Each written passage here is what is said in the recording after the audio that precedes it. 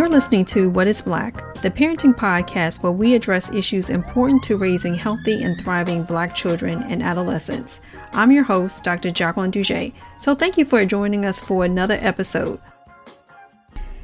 Today's episode is sponsored by Puzzle Huddle. Puzzle Huddle creates puzzles that feature diverse Black characters. They believe that when children play with toys that feature images that look like them, they have the opportunity to be affirmed and engaged in imaginative play in a very personal way. And I believe this brand really supports the mission of What is Black to help raise healthy and thriving Black children through play and seeing themselves reflected back in the toys that they play with. These puzzles are also a great excuse to play together as a family. One of my favorite puzzles is Ballerina Love that I'm looking at right now. I was excited to unpackage it and actually put the puzzle together. It features a beautiful brown girl dancing. I'm ready to frame it and put it on my wall. It's that good. But there are so many other wonderful choices featuring characters that are doctors, which I love because I'm a pediatrician, scientists, and so much more. Buy your puzzle today. Check them out at puzzlehuddle.com. So welcome everyone to another episode of What is Black podcast. I'm excited to have as our guest today, Dr. Kimberly Parker. And I'll give her an opportunity to share all her great work. But before we get started, I just wanted to, let you all know that it was by happenstance that I got to know about Dr. Kimberly Parker and doing research for upcoming episodes of the podcast. It's like there's gems in doing Google searches and utilizing online platforms, social media platforms. And I found this wonderful work done by Dr. Kimberly Parker. And it really got me thinking about how we can as parents, advocate for our children in the educational realm regarding anti-racism. So with COVID-19, the fight for racial justice, Black Lives Matter, and the fact that kids are going to be starting school either virtually or in person or in hybrid model, it just got me thinking about how can we really continue this work in the educational realm, right? Because our kids are experiencing racism even in schools, and will continue to experience that. So I just wanted to talk a little bit about how we as parents can support and even advocate for our schools and educators who are listening to the program, how they can do that as well. So all that to say, welcome, Kim. Welcome, Dr. Parker, to the show. And if you could just give a brief intro of your work and your passions. Sure. Thank you. I am Kim Parker. I'm currently the Assistant Director of Teacher Training at the Shady Hill Teacher Training Center in Cambridge, Mass. I've been a public school teacher before that for about 18 years, mostly in urban schools with a sabbatical in the suburbs, as I like to say it. And most of my work, actually all of my work, has been about creating powerful literacy experiences, particularly for Black and Latinx folks. So you have an awesome job. I know. And right now, I'm supporting people who want to be teachers. And then in the summer, I write with high school kids. So it's great. It's absolutely great. And I have a 6-year-old. I'm just thinking about the work that you're doing, right? And we talked a little briefly before the interview, but I see it like as this intersection, not necessarily intersectionality, but just the meeting of the impact of COVID-19 on supports and systems that our kids are part of, one being educational system, and now looking at social justice, right? How those three things are really coming to a head, and the fight for racial equity, racial justice. And your feelings being an educator, first and foremost, about how you think things are going to look moving forward. And if schools are starting to really think about how they're going to address these issues in this upcoming school year, given the other issues they also have to address. Yeah. I mean, I think that, right. It's like the perfect storm of sort of really challenging times, pandemic, racial uprisings. And then also I live in a city. And so most of our public school district is comprised of Latinx and Black families. And many of those families are essential workers, are living in multi-generational homes, are, all of the data we read about sort of is the microcosm of the city. And so we have these sort of battling factions. White parents want to go back to school. Black and Latinx families are saying, wait a minute. And so what we also know, though, is that we have work to do. So when kids were when we had the pause in March, in Boston, kids were sort of paused, right? No new instruction really until 10 weeks later. So that was kind of ridiculous.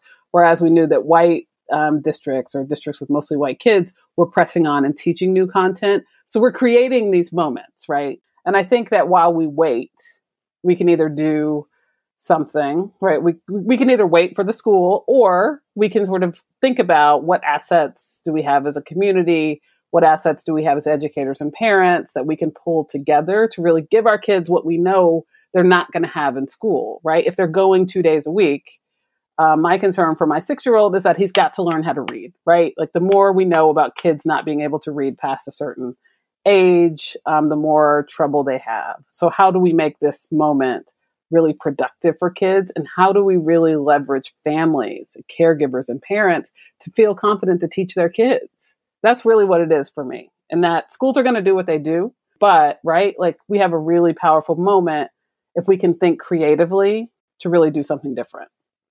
Your background with Disrupt Text, right? So I was wondering if you could talk a little bit about why you created Disrupt Text, its mission, and then we'll go back to how you think your work is going to help maybe create some of that innovative ways, or maybe just different ways that we can engage children in learning, reading, and also addressing social justice. I'm one of the 4 co-founders of Disrupt Text, and the other 3 are Trisha Abarbia, Lorena Herman, and Julia Torres, all women of color. And we started it because we were all teaching and kept sort of bumping up against canonical text, right? People love teaching the books they want to teach that they have been teaching forever. But our point is that lots of these books and the way they are taught are racist. And also they're more contemporary,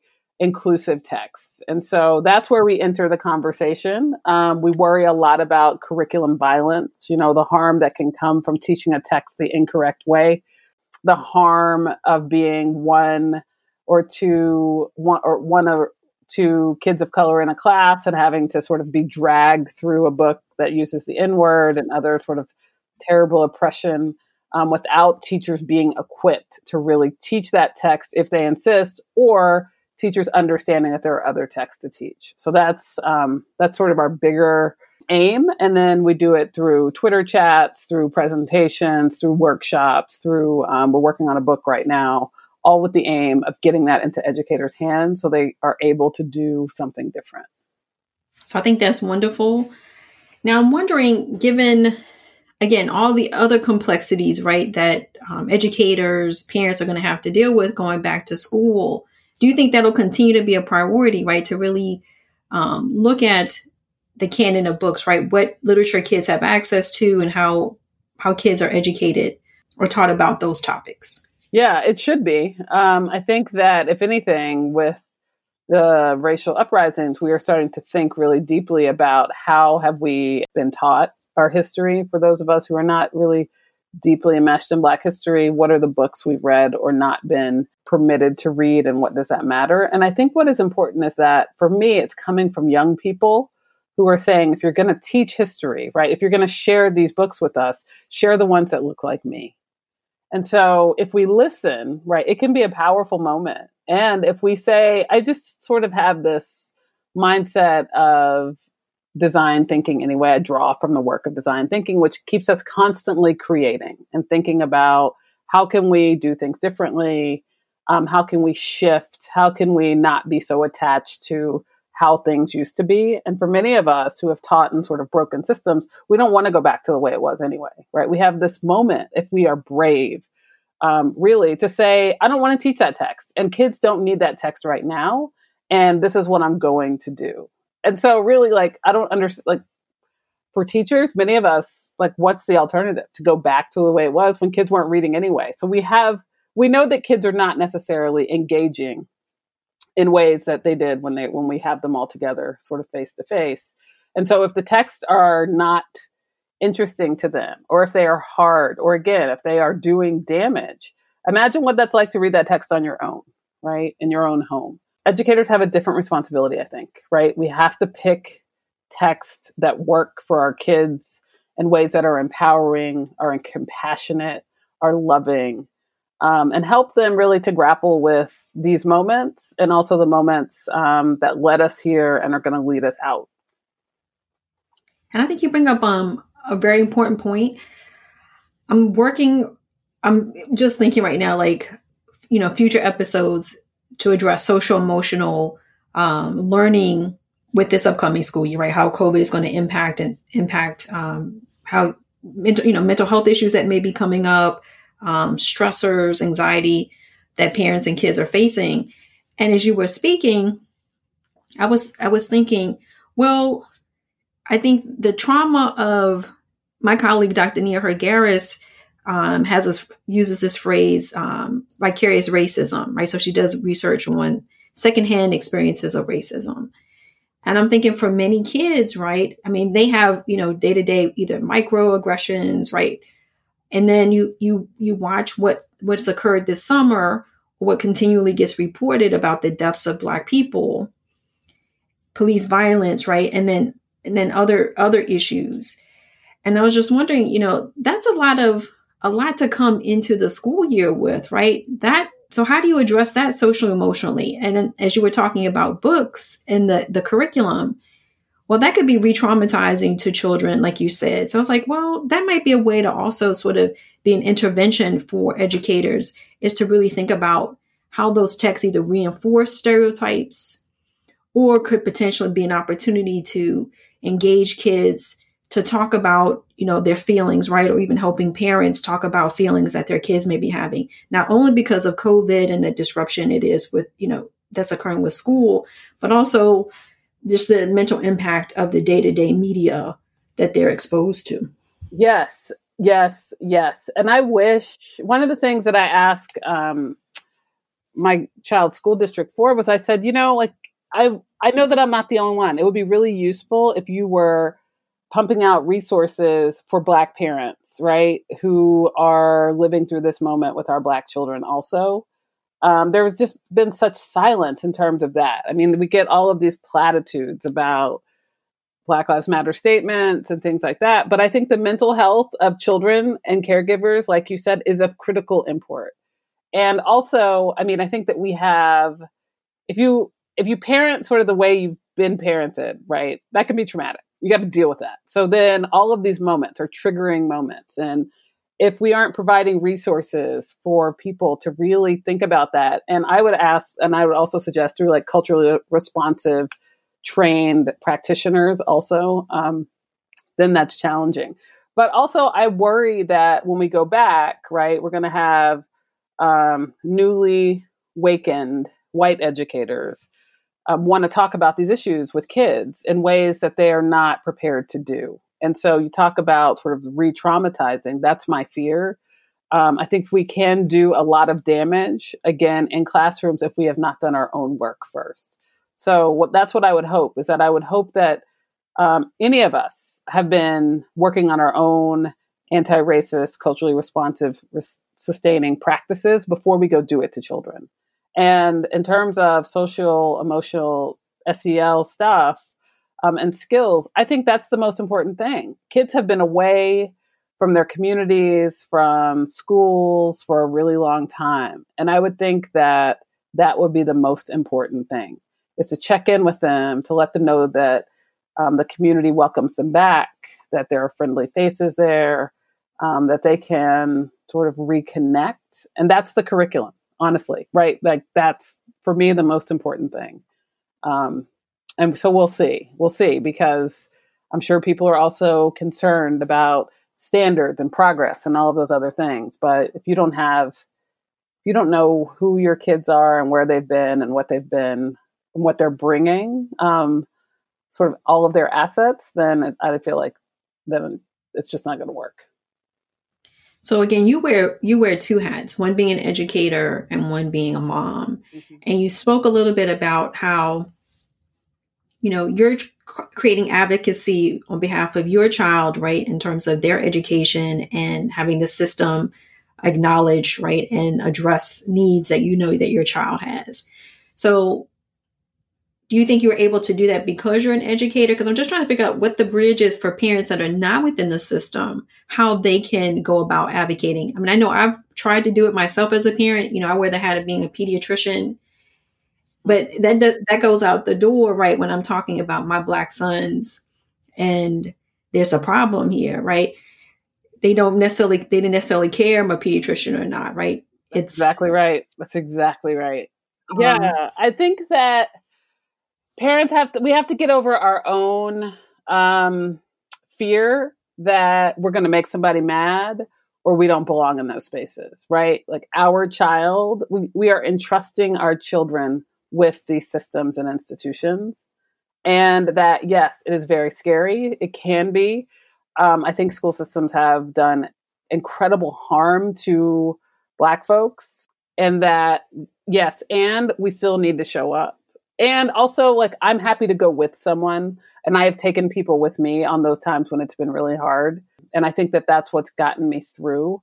But also, I feel like right now in this moment, if parents don't somehow let schools know that they are here, and that can be just simply like showing up to like my child's school has these meetings. And so I've gotten myself into these meetings, and there are other parents who we have a parent council that they're always welcome, right? Like, and schools need to do a better job about making sure that parents feel welcome and are doing all of those things other than lip service. So I get it. It's hard. I have felt nervous, and it doesn't matter, right? It doesn't matter that we have letters after our name. It doesn't matter. But I also think I have to be brave. I'm doing this for my child. And also, maybe if I go, this will at least give me the ability to tell someone else about my own experience and to go with them when it's time for them to go. I love that. I mean, if you need to find like a friend or someone, you know, you may know another teacher, right, to have them accompanying you, or even kind of maybe sort of mentor you, quote unquote, in a way, right, how to prepare for that. Because I know I went into those meetings that I've had with schools probably too nice, right? Mm-hmm. Because, you know, I don't want to, because I was in the community, didn't want to, you know, have me be thought of as a certain type of woman, right? So I think the biggest advocate for your child is going to be you as their parent. Yeah, and also like you need to let schools know who your child is, like the whole 365. So they don't. I was like, it's 365, right? So they don't know, like they know your child in the context of the school. You know your child like in and out. And if you don't tell their story, then they're just going to see them as this moment, right? Or a series of moments. And also, I think it's really important as parents that we remind ourselves of the story, right? The present is not like, we cannot pathologize the present, right? You know this. Kids go through these stages. I am learning, right? They have these developmental leaps and things, and they do things that you're like, oh, this is all developmental. And I think that if we don't, one, remind ourselves of that and love them through that, and then two, speak up for them, right? And believe them and advocate for them, then no one else is going to do it. And when you go to those meetings, like take someone with you and ask that person to take notes. Because I think too, that once, you know, like if a school is throwing all of the educational jargon at you, right? All of the words, then it's really hard to be like, you can get confused. And so if you just have someone there that's just taking notes and witnessing with you, then that helps, right? Like then you have the power. I think that as parents, we can't give away our power because our kids need us to keep that power. And I totally agree, because it's interesting. I had an opportunity to speak on a panel, and the organization that I worked with, they asked parents that, you know, that their kid, you know, the kids are involved in the program, questions. And the initial thought of the program was to talk about, you know, anti-racism, social justice, right? Most of these parents are African American, or, you know, identify as Black or African American. And the questions that came in were more about education, not about the social justice. Mm-hmm. So I was thinking, you know what, is that because they don't need to talk about that because they deal with that, you know, as a Black family, right? Or a family of color, you're already dealing with that. So you just want your kid to show up to school and the school educate them so that they can move on and do well in society. So I always find that interesting. And I haven't asked those parents, but I've been thinking about that, right? Do you think parents, and I know you can't speak for a whole group of parents, but whether or not parents might even think that, playing devil's advocate, that the school even needs to be talking about this, right? Does it really matter if a teacher talks to my kid about Black Lives Matter, anti-racism, racial justice, racial equity, or you just need to treat my kid fairly so that they get the education and we can reduce or eliminate these achievement gaps?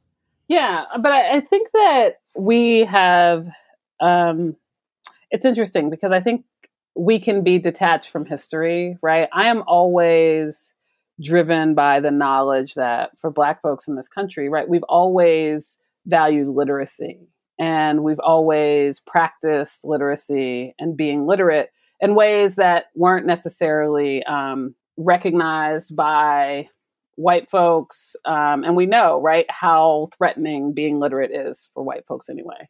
And so I think that what happens is that we forget our history, right? And we forget that all of this came really collectively. And so when I am speaking up at my child's school, I'm speaking up for all of the kids, right? I'm speaking up for everyone. So it's not enough that he is successful. I'm concerned about all of his peers in that grade. And so I think that that's what I'm tied to. And that, like if we normalize high achievement for everyone, then what does that look like? And I think that does mean that we can hold people accountable to say, this curriculum is outdated. I want to see my child and his experience represented throughout the curriculum, not just during Black History Month. And I don't want you to be teaching just oppression stories, right? I want the whole thing. And I think that that's what we need to really move more to, is that we have a right to ask, right? And to keep asking, and we want high quality curriculum. I mean, I think that that's what we also should be doing as people working in community with schools, is to think about, what are kids learning? Is this relevant? And I think that this is what we're also seeing during remote instruction. There's lots of things that, like busy work. And we should ask, what is this about? How does this help to normalize, again, high achievement for everyone? And what are you going to do about it? Oh, I think that's wonderful. I like your answer to my question. So that's the thing. So let's say, well, as a parent, you're working on, advocating for your children in the community, but, it's going to take a while. Systems take a while, take a long while, right, to make changes. And so what are your suggestions? One, as a PhD, right, want to use your letters, right, and your background as an educator, and also as a mom, right, you have the MOM, right, degree.